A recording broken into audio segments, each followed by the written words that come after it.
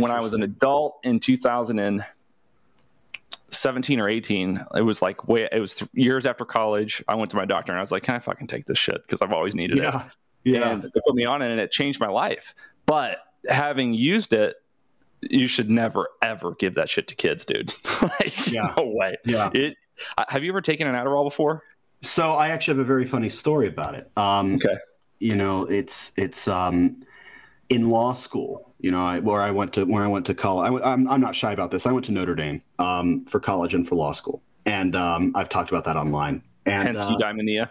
Right. Well, in part, certainly. I loved how Knowles called it eudaimonia. Yeah. So, that's a funny thing. It was all my professors, not to go off on a tangent, but all my professors, it was always eudaimonia. Right. Mine too. But my philosophy professors, my political theory professors. And it was only when I got to the sort of the online realms, which I came late to the party, right? I didn't know who all the big players were. And I start hearing eudaimonia, even from otherwise educated, well-read, intelligent people. And I thought, well, shit, were my professors wrong? I would think not. These guys, half of them they studied the Greek. Yeah. Right. So, and I certainly don't. So I was deferring to them. And I hear eudaimonia more than I hear eudaimonia, but in my brain, it's always eudaimonia because that's. I bet the Greeks said eudaimonia. I would, I'll defer to the professors who, I'm not a credentialist. I don't worship credentials, but at the same time, I will defer to the PhDs on that one. Well, and that's sort of the thing between that's like the difference between having a formal education versus having an education. So, if you pronounce it eudaimonia, technically it's wrong, but at least you fucking know what it is. Well, right. It's certainly better to know what it is and pronounce it wrong. Yeah. It's like a little stuff that gives away that you haven't been educated and everybody looks down on you, but it's like, dude, that guy's still talking about eudaimonia. Nobody talks about the good life. In the Platonian term. That's like with the distinction you just drew, the formal education versus, sort of something perhaps less formal. And this is something I took issue with at the beginning of that most recent video I made, is when, and I love Tucker Carlson, but I didn't like when he said, I can give you a pile of books and you'll be better educated. And I remember thinking, well, if you have a particularly well-adapted sort of constitution, then maybe. If you learn how to learn, right. If you learn, that's a good way to put it. If you know or learn how to learn, which is its own art, its own skill, then maybe. But I don't trust, myself included, especially when I was 19 to 23 years old, to know how to actually contextualize these books. So you could hand them to me, I could read them, and I might even understand them. Although Aristotle, Aquinas, I don't know if I could understand those without, at least at that age, without certain guidance. But it's rooted in the word, right? When you hear someone's a professor, that's not for nothing. They profess something. They contextualize these things for you. They profess a kind of truth and a cohesive view with all of these works and what you're reading. And so you can give anyone all these books, but that's just a hollow great books program that is a confused hodgepodge, and it won't get you very far. So I think that's a helpful distinction. Do you think we're going through the same thing now in terms of the higher education debate that the Catholic Church and the Reformation were going through? In the sense that the Catholic Church was for centuries the formal authority on the Word of God, and then when it was translated and people started reading it for themselves, the argument was like, hey, you need to actually learn from the experts on what this means. And then the counter argument was like, no, we can read it for ourselves and figure it out. Well, I mean, I've not thought of it in those terms. I think I just heard of me. Yeah. I think what's more striking to me about the educational shift, I guess, that we've seen in colleges really in the 20th century and more so the 21st century is and again, this point is almost trite. At this point, you hear people talk about, all conflict is theological, and what we've now replaced the more traditional understanding of what a college education was meant to be with these progressive sort of bastions is what they are now. And these professors who to their credit, they believe in things. And I think that that's something that the old right, folks over the age of, 50, the people who like Sean Hannity more than Tucker Carlson, the people who don't appreciate the fact that you're up against people who really do believe in something. And that comes with that's a different set of challenges than someone who says, I disagree, But that's the whole nature of our discussions and our debates, and that's why we have tenure, so we can disagree. Whereas now you're fighting against people who, although you disagree with what they think, they do believe in something real, and that's unnerving because the right can't seem to get its act together. So you were going to tell me a story about Adderall.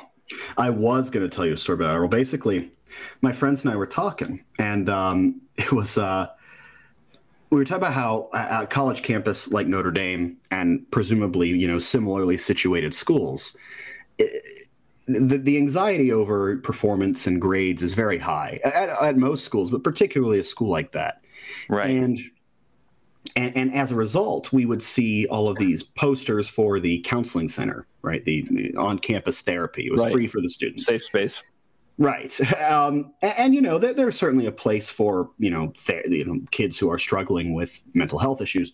But I remember we were talking about the fact that I was in the student center and I saw a poster that said, "Are you feeling overwhelmed?" And the poster listed a bunch of things you could do involving the counseling center. Go to the counseling center, consult with XYZ. I forget what was on the list. But the final thing on the list was consult about meds. And although I guess in a vacuum that's a fine thing to propose, it was surreal to just see it advertised on a poster. Pick up your daily dose of Soma. Well, right, truly. And so I was talking to my buddies about this, and one of my buddies said, "You know what? I'm going to go. I don't have ADD. I'm going to go get an Adderall prescription. I'm just going to go get it." And he had it within, I think it was a matter of days. He's like, they give you this questionnaire and it's obvious how to answer to get a certain score. Right. And he's like, "I got an Adderall prescription for life." And and we all thought it was, it's hysterical in sort of a cosmically dark way that you can walk in and get these prescriptions for. He got Adderall is probably one of the easier ones to get than something like depression. They probably have to go through more steps. But I don't know, man. I bet you it's easier. I bet you it's just as easy. I could not get a script for Adderall in Tennessee, but it was easy for me to get it when I moved to California. I think the state, maybe it's different each state. Gotcha. In Tennessee, they wanted me to see a specialist and do there's a more extensive test that they used to give universally, and they make you do it in Tennessee, or at least the doctor I met with did. It's like an hour long, and what it is it's a screen with I think it's got 4 quadrants, and I could be totally full of shit on this, but this is how it was described to me by a friend who did it when I was in high school. So 4 quadrants, and you get a clicker, right? Like a little handheld clicker, like a pen, but connected it. And anytime a dot pops up in the first quadrant, you click it. And they measure your latency time. So if you space out and you're thinking about your taxes or whatever, and it goes in the box and you miss it, and you could easily fake it, but that was sort of how they would actually test to see if you had ADD, was your response time on whether, if we're sitting there for an hour, how often do you get it right when the dot appears in quadrant 1 versus 2, 3, 4, right? Because it's boring as hell, Yeah, I imagine, especially if it's that long. I was thinking of a 5-minute thing, but if they've that's why I was given. They were like, "Do you ever have a hard time paying attention?" And you just check the box, okay, we can write it. Right. That's what was it was just surreal because you'd always talk, "Oh, I bet they give it out like candy." And you're like, "Oh my God, they really give it out like candy."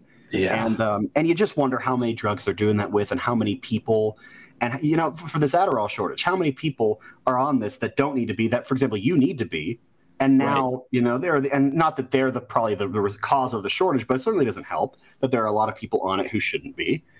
And and especially and we talked about this, but at the level of children who are just acting like children, and teachers just don't like to have to do their job anymore, and they want them lobotomized.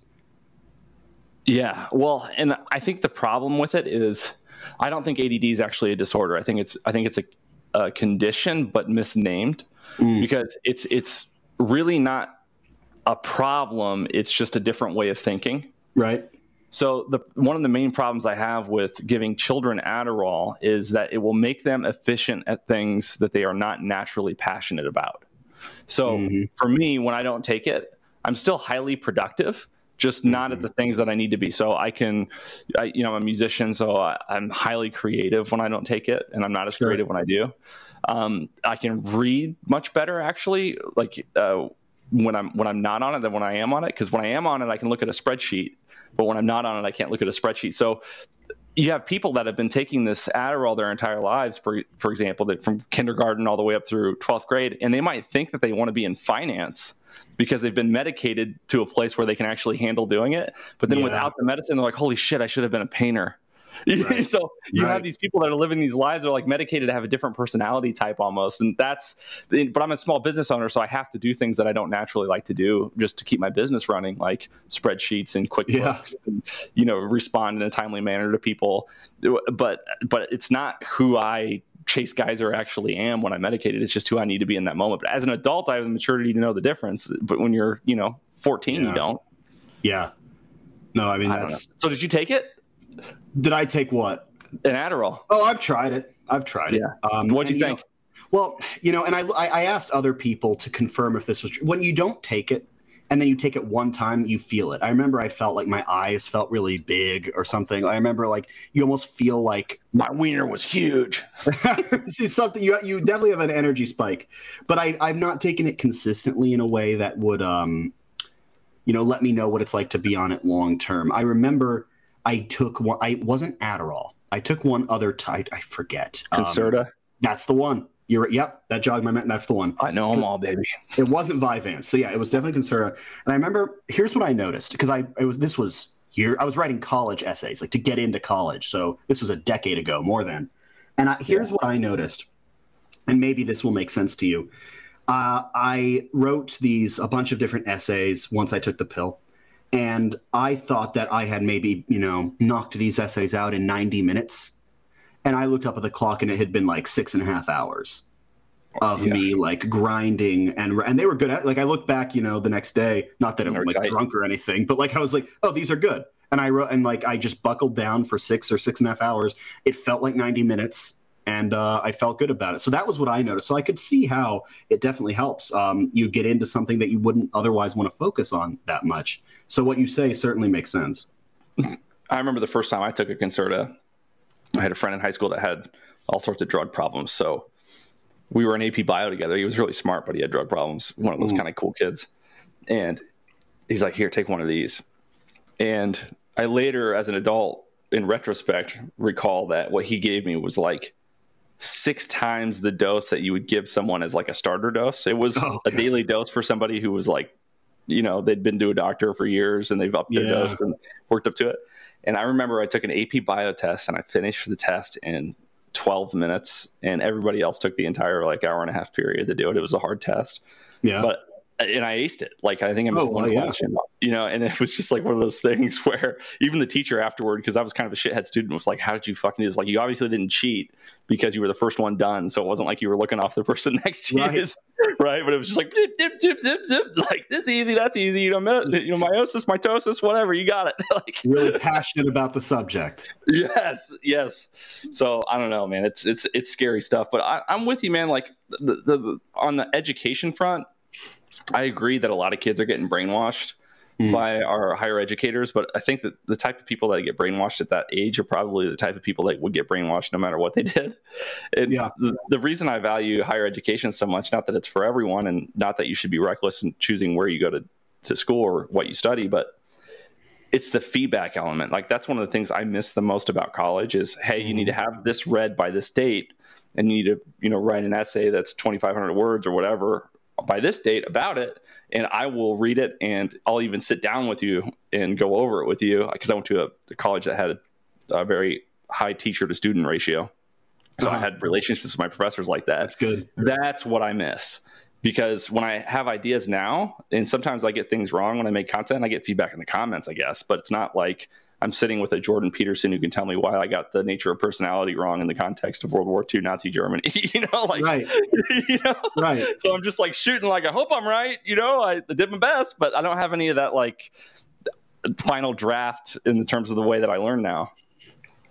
And that attention, especially at the undergrad level, is something that is, in my observation and in my own conversations with my professors, have really gone by the wayside in the past 70 years because it's publish or perish for these professors. And so their duty in their mind, their job is not to teach these snot-nosed undergrads who don't even care about what they do for a living.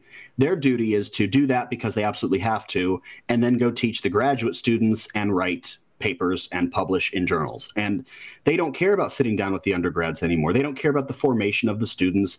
It's a box checking exercise, even in my experience, for most at the 300, 400 level classes. That changes somewhat, but it's really disheartening. And I'm not an academic. I considered the path for a little bit. When I was in law school, we tried to finagle a way to do a JD, PhD program to keep that open, but the law school was the one that wouldn't budge. The political theory professors were open to making it work, but the law school was weird about it. I think they have the program now, of course, but when I was there, they didn't. And it's really the change in how professors see their job is it's publish or perish. And these undergrads, they're just there for the bachelor's in their view. And so these professors don't care because they don't think the undergrads care. And they're probably right to some extent, but they could make the undergrads care. You could teach these kids and how to learn, right? Like you said at the start of the conversation, they could learn how to learn if only you dedicated a little bit of time to helping them. Yeah, so I think that's really, really interesting. So what do you think how do you think this is ultimately going to play out over the next 10 or 20 years? This whole dynamic that we have in terms of higher education.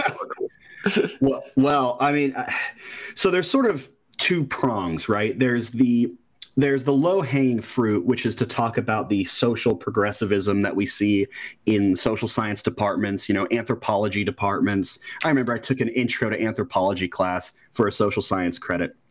And I was a non-religious, I was like a philosophically inclined young person. So I was like a moral relativist. I owned that. Sure. I was that guy. I was pretty insufferable, especially at a place like Notre Dame.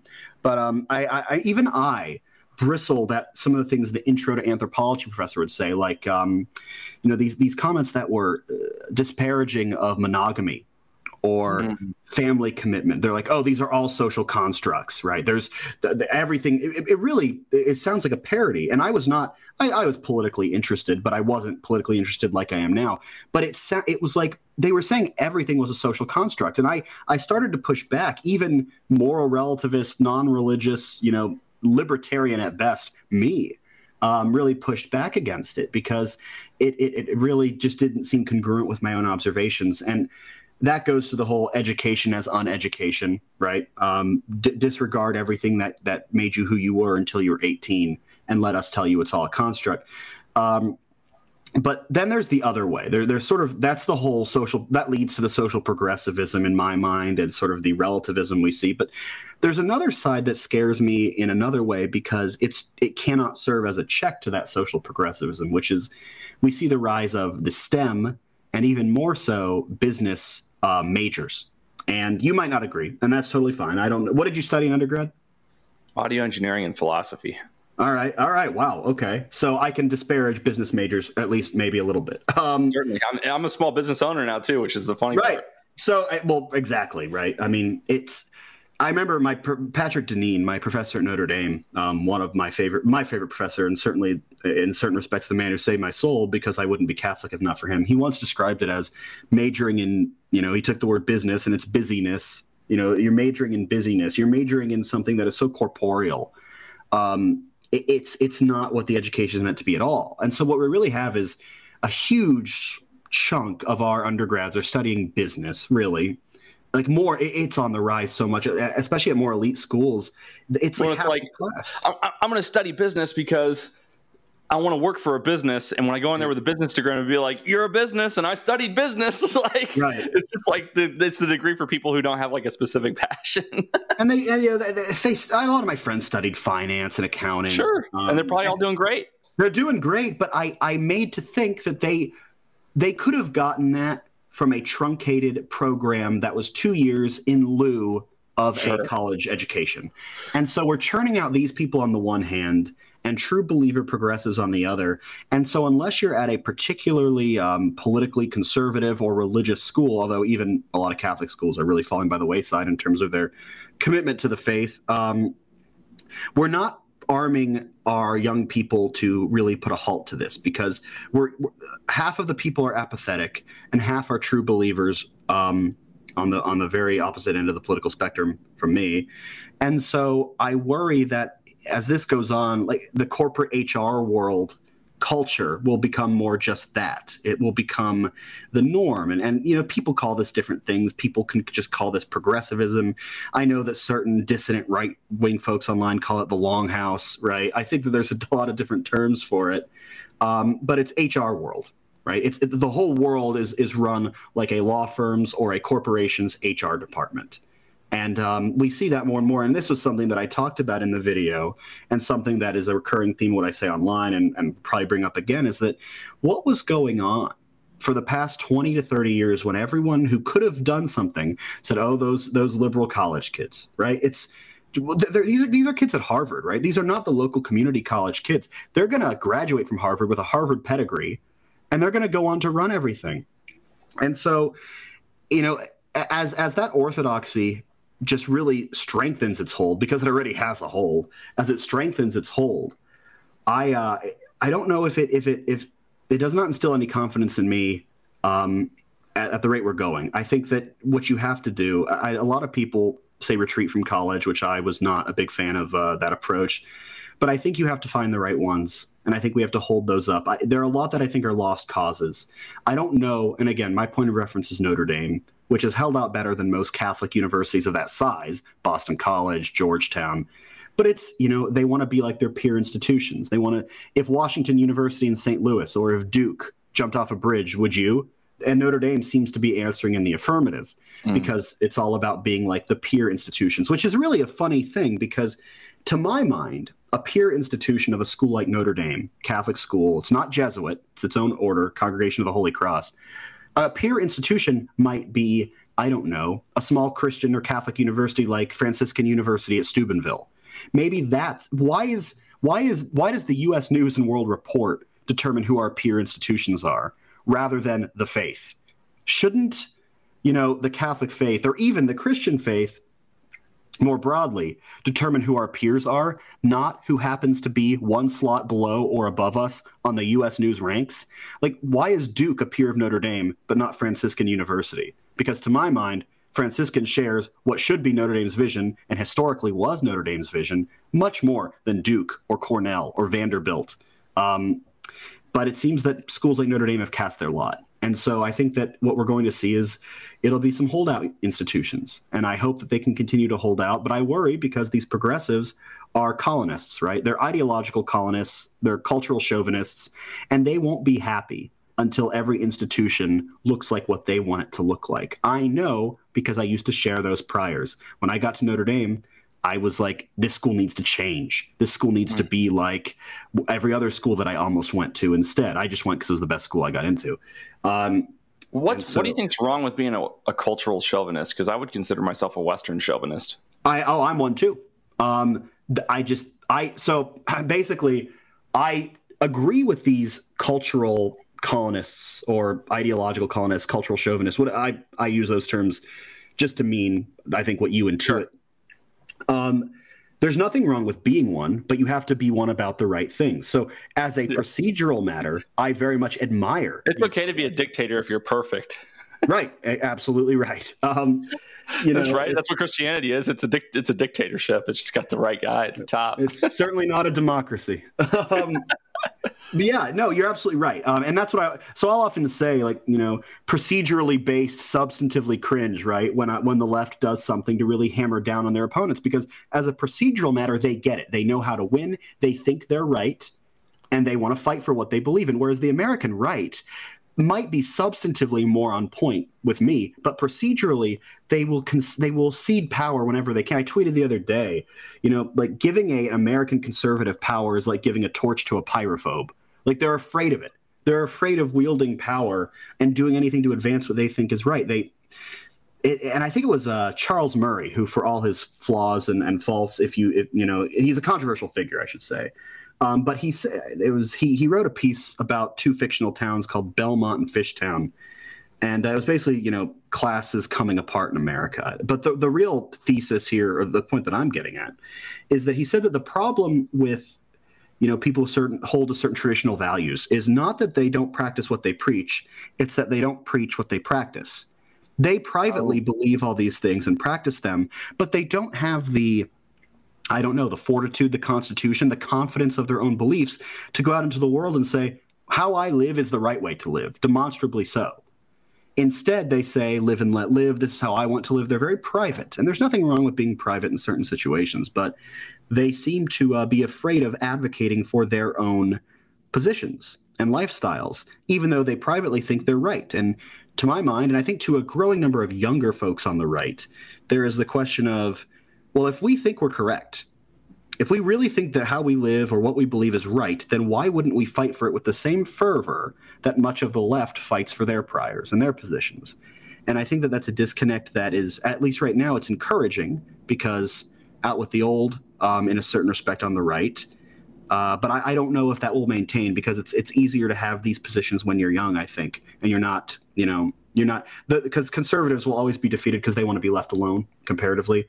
So when these young firebrands on Twitter, it's inherently reactive. It's not a proactive. Right. Political. Right.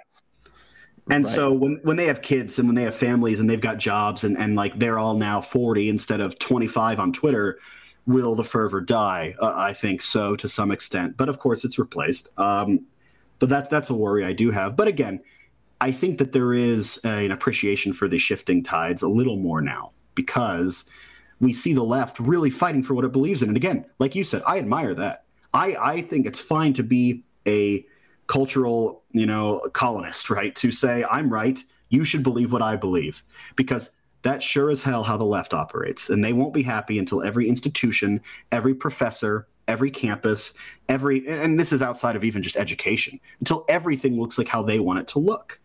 And they don't tolerate any dissent on that front. They don't want these religious universities to operate religiously. And so there needs to be a response that is similar in procedure from the right. And I hope we can manifest that. I don't know. So I had Alex Epstein on my podcast a couple of months ago. Are you familiar with him at all? Only superficially. So he wrote a number of books about climate change, namely Fossil Future is his most recent one. And basically he makes the case that fossil fuels are good and that climate change is actually Marxist. Okay, that's in a nutshell what he says. And it sounds like a stretch until you read his book and you're like, holy shit, you're right. And so in the context of what we just talked about of, at least the left is fighting for what it believes in, I want to show you this video because I want to see if you think, I'm curious as to whether or not they actually believe it. So check this out and let me know what you think. Okay. Capitalist movement in the 60s, they were really reeling from the practical failure of communism, which they had previously claimed would outproduce capitalism and would be this industrial success. The Soviet Union was just totally failing. People were starving. Of course, what's happening in China. Basically, the left, they had to choose between anti-capitalism or industrial production. No, instead they chose anti-capitalism, but they needed a new objection to capitalism because it couldn't be, well, it's not productive, because clearly it's productive and communism isn't. So it was, it's environmentally bad. The people focused on that and not focused at all on the evils of communism were not humanitarian. How dare you? The decision to continue to oppose capitalism reveals a lot of the anti-humanism of collectivism. Capitalist movement. I accidentally started playing it again. I thought I was stopping it. I thought it was going to loop, so I tried to stop it and I restarted it. So what do you think about that? So, actually, it almost, to my mind, undergirds what I said, because these people will do anything to advance what they will believe, no matter how contrary to what they observe it. They will advance these environmental, to my mind, the jury's out a little bit more maybe than saying it's all fake, but I do think it's certainly overstated by, the environmental camp, let's say. I think you're right, too. I think it's more a matter of cognitive dissonance than it is of just intentional maliciousness. Right. They are willing to do anything to advance what they believe, which is the economic and political priors of anti-capitalism and sort of communist preferences. So it's whether they believe in the actual environmental claims, to my mind, is immaterial. Perhaps they don't. Perhaps you're right. But if anything, it just proves that they will do anything for what they believe, whereas the right. Let's say the right had a analogous program. The right would have a much greater proportion of its own people being detractors, saying, well, wait a minute, we should do more studies. We should check this more. Again, not about environmentalism. It would be something else. But the right is to its peril in certain respects, more intellectually honest, when maybe there are times that it is prudent to think about what you really believe and get behind it. Not suggesting right. Activism is more pragmatically successful than intellectualism necessarily. Like, you don't really change someone's mind by kicking their ass in a debate. I think the past 500 years, and certainly the past 100, have demonstrated that you don't win from debates. And that's almost what Tucker Carlson's Heritage Foundation talk over the weekend was about. He said, I've been trying to do these discussions for 20 years. They don't work, right? Because you can win over other intellectuals, but most people aren't intellectual. Right. They don't want to have these conversations, and we need to understand how people actually operate. And it's not through reasoned debate and civil discussion. As much as our aspirations might tell us that that's what we want man to be, that's not what man is. And so there's a time and place for that. But I think we have to acknowledge that's not how people are. And the left, both in the American sense and the truer sense of leftism in the global and historical sense, seems to understand that a lot more than certainly the American right, which is operating in this mid-20th century ideal of William Buckley. William Buckley, marketplace of ideas, right. which goes back to sort of the blind faith. He was a bit of an activist too, though. If you call me a crypto Nazi, again, I'll sock you in your goddamn face and you'll stay plastered. Yeah, no. Buckley is. I would be lying if I said I was well versed in his writings and much about Buckley, more than a bare minimum. But he's sort of just who I and others will tongue in cheek sort of use it's kind of like Reagan, right? Like, he's sort of a stand-in for an old rightism. Tucker before Tucker type, maybe. Right. Like, it's a stand-in, but I do think that the right the American right relies on these organic processes, right? There's a blind faith in the marketplace of ideas, or even the economic markets, to always yield good results. And I think that the past century, maybe even more than that, but certainly the past century, 50 years, past 30 years, 20 years, have really demonstrated that neither of those markets, that of the marketplace of ideas or the markets that we see economically, do they yield good results? I think demonstrably. More debate, you let them into your debates and then they kill you. So I don't know if I'm not sold. And as to the economic markets, although I'm not an economist, I would say that the unfettered market has certainly failed in yielding beneficial results too. So you mentioned that you converted to Catholicism. Were you an atheist before? Functionally, I was philosophically sort of literate enough to never say I was really atheist. I tell people I was atheist because functionally I was, but philosophically I would have said agnostic. I was baptized Episcopalian, but my parents were like Lutheran kind of. I always say when I talk about my parents' faith, and I love my parents, they're American is what I say, right? They're Christers. They're Christmas, Easter, and maybe a handful of other times, but I was not raised in a Christian way, I would say. We put up the tree. We did Easter, but it was, like I said, very American. And so I was raised very apathetic. It was like a Rockwell Christian. Sure. Something like that. Here's Thanksgiving, here's Christmas, here's Easter. Exactly. American culture. Yeah, I like it. And then it really, and I was pretty hostile to religion, even though I wasn't an atheist. I was sort of cringe in that regard. Dogma's a turnoff. Right. Well, and then I embraced my own dogma. Yeah. And I got to Notre Dame, and when I applied to college, it was the most dispassionate thing you could think of. I put the ACT on one axis of a graph and my GPA on another axis, and I made a circle. I said, all right, here are the schools in that range, and Notre Dame was one of them. And I got into Notre Dame, and it was the highest ranked school I got into, and the highest ranked one I applied to. And I was like, okay, let's go there. And I didn't visit Notre Dame before, except as a kid, I'd go to football games there sometimes. But I never visited for the purposes of a college visit to attend. And so I got there, and oh man, I hated it. Did you have to go to mass like every day or anything? Do they have no? Mass requirement? You don't have to go to mass. But you live in a dorm, a single-sex dorm, right? And sucks. Girls leave at midnight on weekdays. They leave at 2 a.m. on weekends. So there's 1 to 3 priests who live in every dorm. There's a chapel in every dorm. There's religious iconography everywhere, which I guess what I was thinking it was going to be was more like a Georgetown or a Boston College, where the Catholicism was a sort of vestige, right? We're historically Catholic, but we don't really own that anymore, because at the time that's what I wanted. And I applied to transfer. Notre Dame has a 99% retention rate, but I was going to be the 1%, because you didn't like seeing a crucifix on every wall. I was that guy, man. And they'd all come back from Mass, because Mass was in the dorms on Sundays. You could just go right down the hall, which is great in hindsight. And I started to go by the end of it all. But I remember, and I would give them so much grief, like jokingly, because they were my friends, but they were like, I was that guy. And so I got to the point where I started to take, I majored in philosophy and political science. And so that's when I read, big man Aristotle. I read Plato. And I began to sort of think of these things as interesting philosophical sort of thought experiments, but not much more than that. The concept of, well, maybe there is such a thing as a good life, an objectively good life, a way to be virtuous that is objectively true, and not just a matter of moral relativism. Because I wrote my final paper in Intro to Philosophy was defending moral relativism. And I'm sure at Notre Dame, the professor... Well, if moral relativism is absolutely true, then isn't it sort of a conflict? Well, maybe 18-year-old me... Only sit thinking absolutes! Right. Right.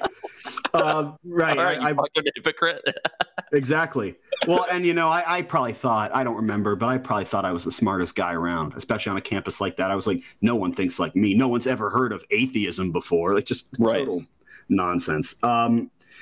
And so but anyway, I began to sort of contemplate the idea, well, maybe there is a right way to live. There is a way of achieving human flourishing, right? And I think there's a Greek word for that. There's sort of a way to attain that by a certain formula, and there's a way to be good, right? I remember this was a rudimentary way to convince undergrads, but I remember a professor said, if you have a good chair, what does that mean? Well, okay, a good chair is one that you can sit in and it supports your weight, and it's not so uncomfortable as to be unusable. And okay, what's a good fork? Well, a good fork is one that doesn't break when you try to pierce food with it, et cetera, et cetera. And well, okay, if you understand what a good fork means, or a good chair, or a good computer, then is there a good human? Is there a good man that is not just good in the way that he's kind, although that's certainly part of it? It's very Platonian. It is. It is more Platonic. Platonic. Of computer, there must be form of man.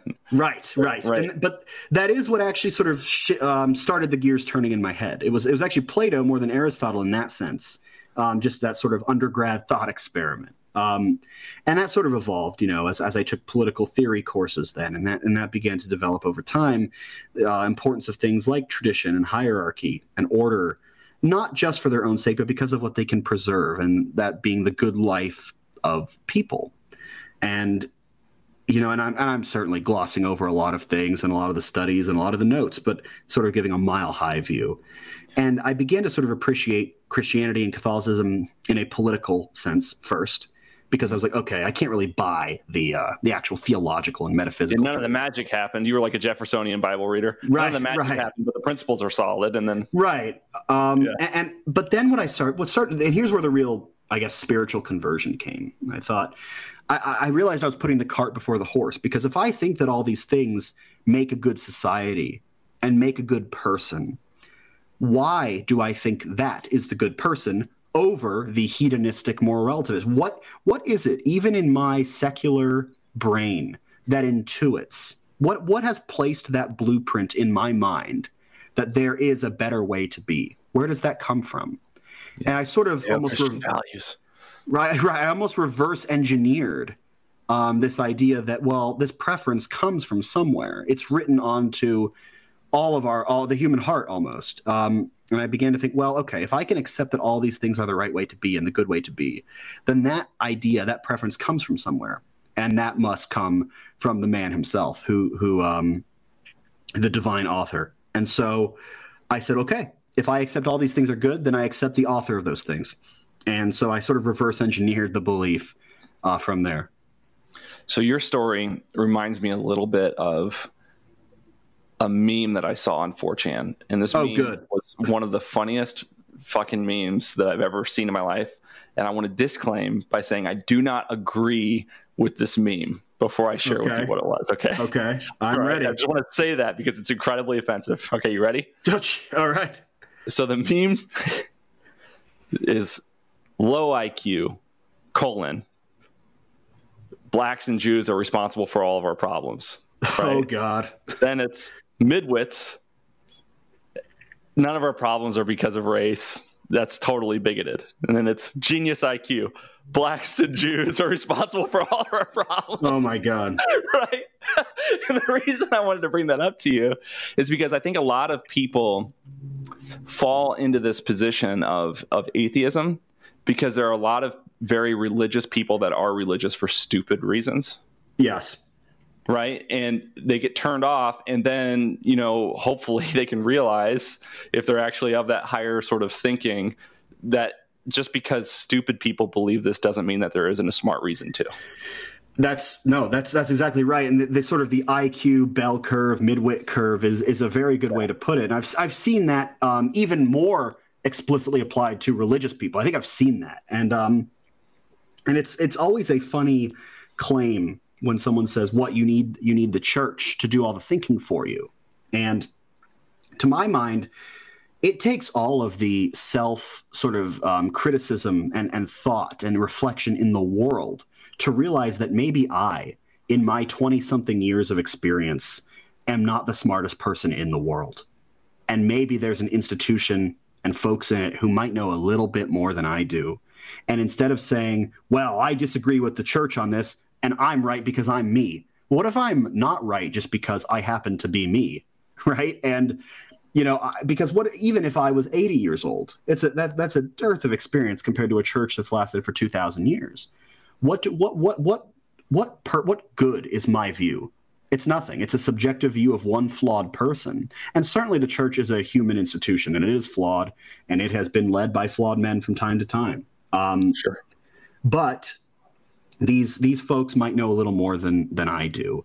And so I think that it takes, like I said, and like you intuit with the IQ bell curve meme, it takes a lot more thought and reflection. And I don't know, intelligence, that sounds like I'm tooting my own horn, but it certainly takes a kind of... You're obviously not an unintelligent person. Let's just be honest. Well, you're kind of if you're a genius or not, but you're not an unintelligent person. It takes a certain level of intelligence to realize that you are not the smartest person in the world. And right. And that almost goes hand in hand with the claim that, oh, well, I just can't believe it because I don't see proof. And the people who say that, oh, it's such an easy pill to swallow, that there's actually a sky daddy and you go to heaven. And well, first of all, these people are theologically ignorant because they don't know what all that entails. But let's even leave that aside. It's a much easier pill to swallow that reality is exactly what you see it as. That's the much easier pill to swallow. It's much harder to say, okay, I have my 5 senses and my experiences with the world and what I've read in science books and history books. But that is such a small fraction of what is knowable and maybe even what is perceivable that I will instead concede that I am a flawed human being with only 5 senses. And who knows, when you talk about science fiction, who knows what other senses there are to perceive the world? Who knows what other possibilities there are? What do I know? It's much easier to say the world is as I see it than the world is, much more complex and has elements that I will never understand. So it's always funny especially because these were things I used to say only a decade ago. But there's certainly a dogmatism among the secularists, and they won't be swayed from it. They have their Richard Dawkins, and I think the ones who are too far gone, I'll never say anyone's too far gone for certain, but I don't have high hopes in a lot of cases, especially if you get to 30, 35. I think it's really started to crystallize. You need a near-death experience at that point because the smug atheism takes hold, and I think it's really hard to get out of. So many things I want to ask you about based on that response. First thing I want to ask you, just off the cuff, do you think Judas made it to heaven? Baptized Christian, obviously knew that he did something wrong. I say this about everyone because I'll get into these discussions. This is not meant to be a cop-out answer, but it will sound I kind of hope he did. Personally, I'm a Catholic myself. I converted as an adult. I hope that he made it. Because then there's hope for us. Well, that's the thing, right? I guess I'll say I don't know it would be, I in a certain respect, I hope he did, because it means there's hope for us, because there's something I read, or I don't remember where I read it. It might have been from a nobody, but it was something like, we need to be much more comfortable with the fact that heaven is far emptier than our sort of culture, if you're in a Christian culture, tells you it is. It's a lot harder to get it, you think so? I mean, Jesus said, I have a needle, all that shit, but man, I don't know. I hope it's a big tent thing. If you get to heaven and Judas is there, are you going to be like, what the fuck is this guy doing here? No. If I am lucky enough to get in and he's there, I'll say, well, checks out. Because I mean, you think they tease him up there? Like they don't let him in the fucking poker game? You think they rib him? They give him some. Hey, Judas, what's up, bro? He said, "Guys, this was 2,000 years ago. Come on!" And they're like, "No, you don't get to just escape it that easy." But no, you want a bag of silver? Right, right. They let him play poker. If he got to play Texas Hold'em. He's like, "Oh, here he comes with the bag again." I'm going to take you guys all tonight, and I'm not giving it back this time. Maybe so. I don't know. Yeah, of course. I mean, it's just I guess it's sort of a just a speculative exercise. Of course, nobody knows, but it's fun to think about. I don't. People really like having those discussions about other folks of history. And I think that it's dangerous territory to wade into, because it almost goes back to what I said before: is I'm not God. I don't know. Sure. Maybe everyone gets in. Maybe hardly nobody does besides the saints. I don't know. Don't ask me. I'm neither a theologian nor a philosopher, and I'm just a guy. Yeah. But it's well, if you had to choose, like, and again, this is a ridiculous exercise, but if you had to make the call, what decision would you make as to whether or not Judas gets in? If Peter's has the book and he's like, hey man, it's up to you, this is a close one, what do you think? Peter's looking over at me for some reason. Yeah, for whatever reason. This is a silly exercise, but I'm very curious. All right, so I'll grant everything up to this point. Let's say that this is all permissible in the bureaucracy up top, that that I am being given the decision here. Right, for whatever bizarre reason. For whatever bizarre reason. Peter has COVID. He can't do the job for 2 weeks. Judas dies while you're up there. Filling in. I'd say that assuming that he was actually repentive, like genuinely, right, not just lying, you would know, right? Then right. Then I'd say yes. I think that it's justice and mercy are equally important, but sometimes there is justice in being merciful.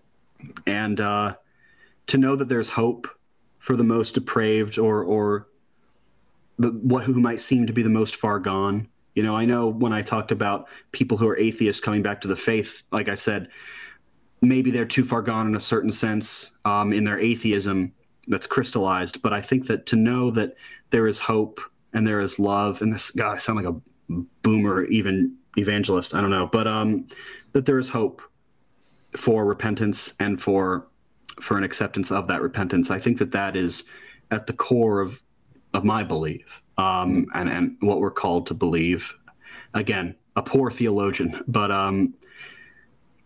I think there's justice in mercy. Part of me thinks that Good Friday was an inside job. How do you mean? There's a part of me, based on a little bit of the context of the Last Supper, and I'm not a theologian myself either, so there could be a much more sophisticated argument against this. There's a part of me that thinks that Jesus and Judas talked about it, and that it was supposed to happen. It was like part of the plan, that he had to die and be crucified, and that in order to do it, he had to be betrayed by one of his disciples.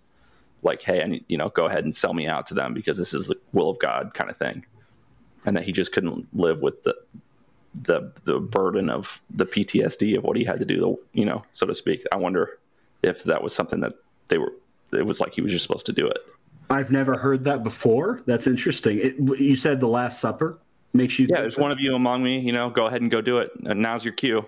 It reads to me almost as if... like an esoteric sort of like green light.